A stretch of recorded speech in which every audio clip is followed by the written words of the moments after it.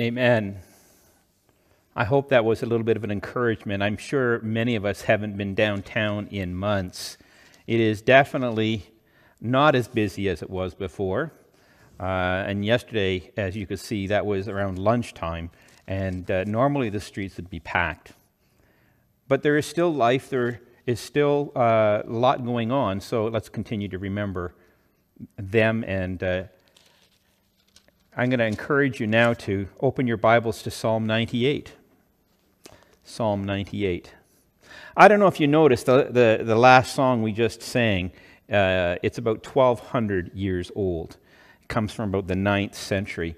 O come, Emmanuel. This morning I want to look at the song Joy to the World, which we'll be singing in a minute, but I want to read Psalm 98 from which it's derived. O sing to the Lord a new song, for he has done marvelous things. His right hand and his holy arm have worked salvation for him. The Lord has made known his salvation. He has revealed his righteousness in the sight of the nations. He has remembered his steadfast love and faithfulness to the house of Israel. All the ends of the earth have seen the salvation of our God. Make a joyful noise to the Lord, all the earth. Break forth in joyous song and sing praises.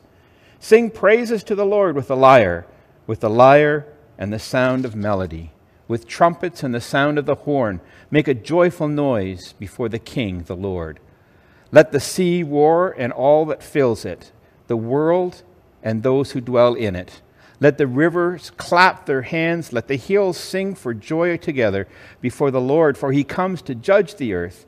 He will judge the world with righteousness and the peoples with equity. Amen. Well, as I said, in a couple minutes, we're going to be singing this favorite carol of ours. But really, I don't know if you realized, it was originally published in 1791. It wasn't originally a Christmas carol. It was simply a poem of personal reflection by Isaac Watts, one of our church history's greatest hymn writers.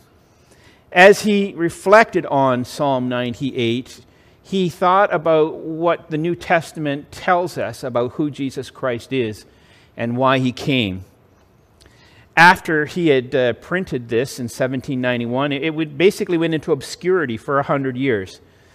His words were altered slightly by a pastor here in North America, and that pastor sampled part of Handel's Messiah, so that what we have today is actually a Christmas hymn based on an Old Testament psalm.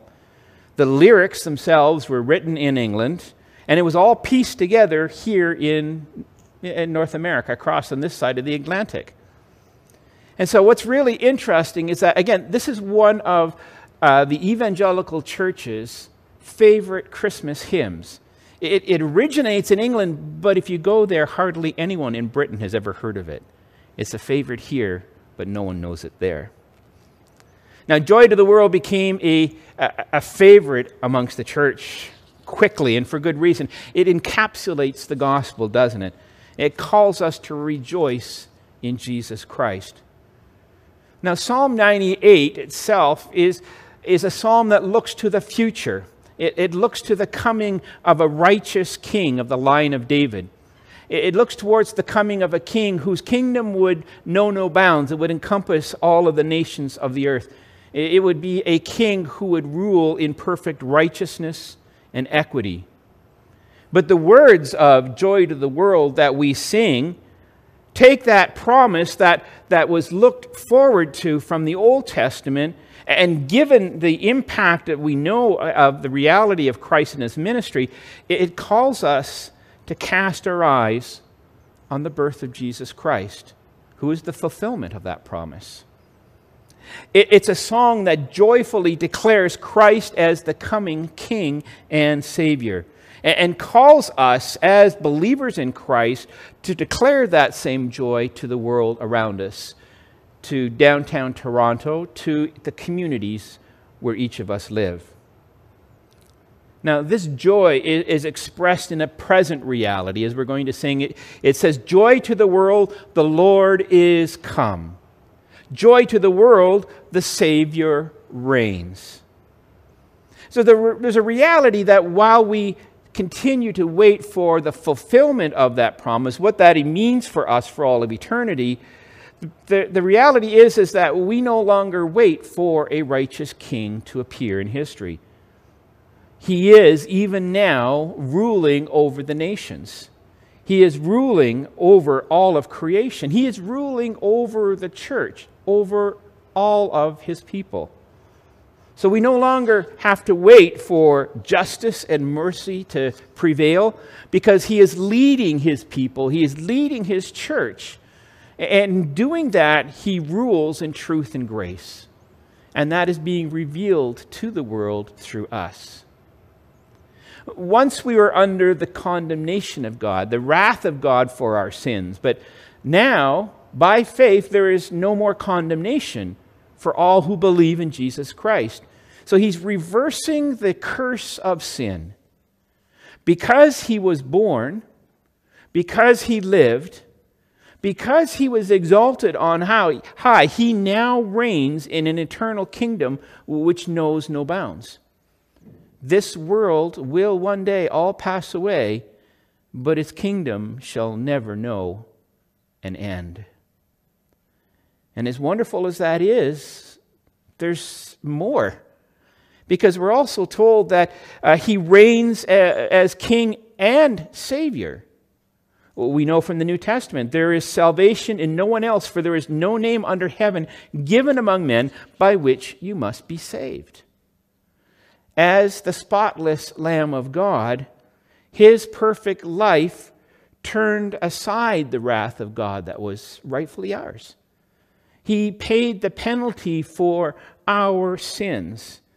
And in so doing, he brings peace between us and God, a holy God. He brings communion. We can have a daily relationship with our Creator.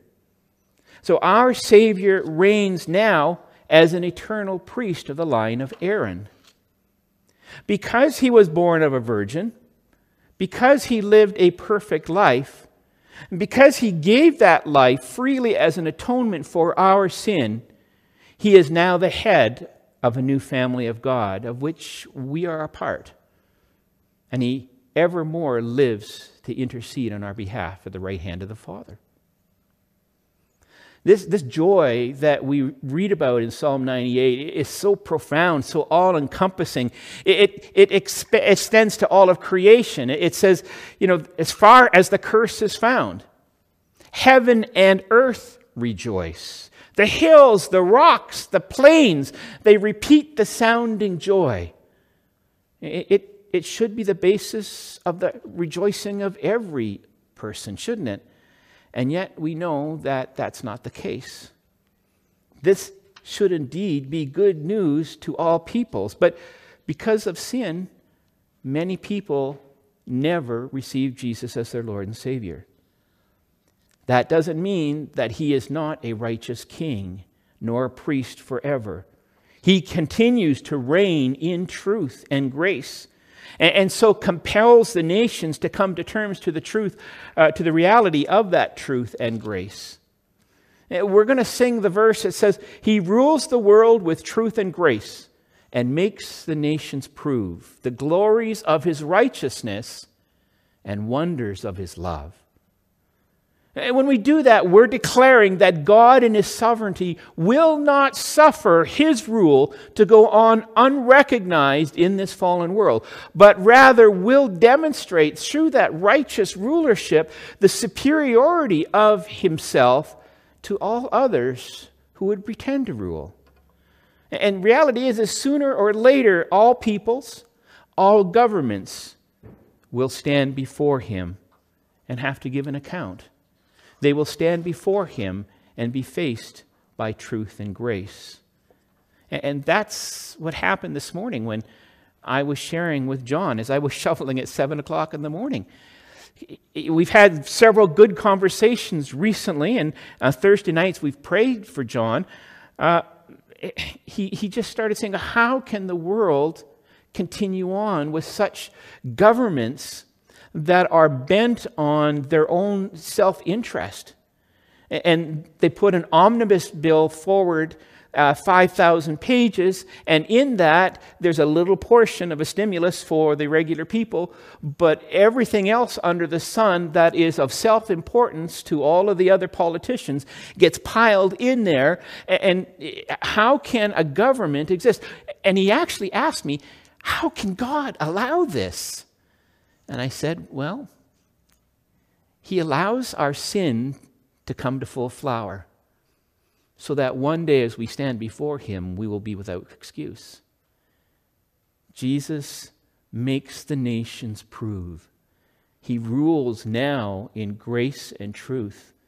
And our hope, despite living in this moribund world, this world that is dead and dying, we are that salt and that light wherever God has called us. This morning, we remember with joy and we sing, Jesus is King. Jesus is Savior. Jesus has conquered the curse for us. Jesus rules the nations.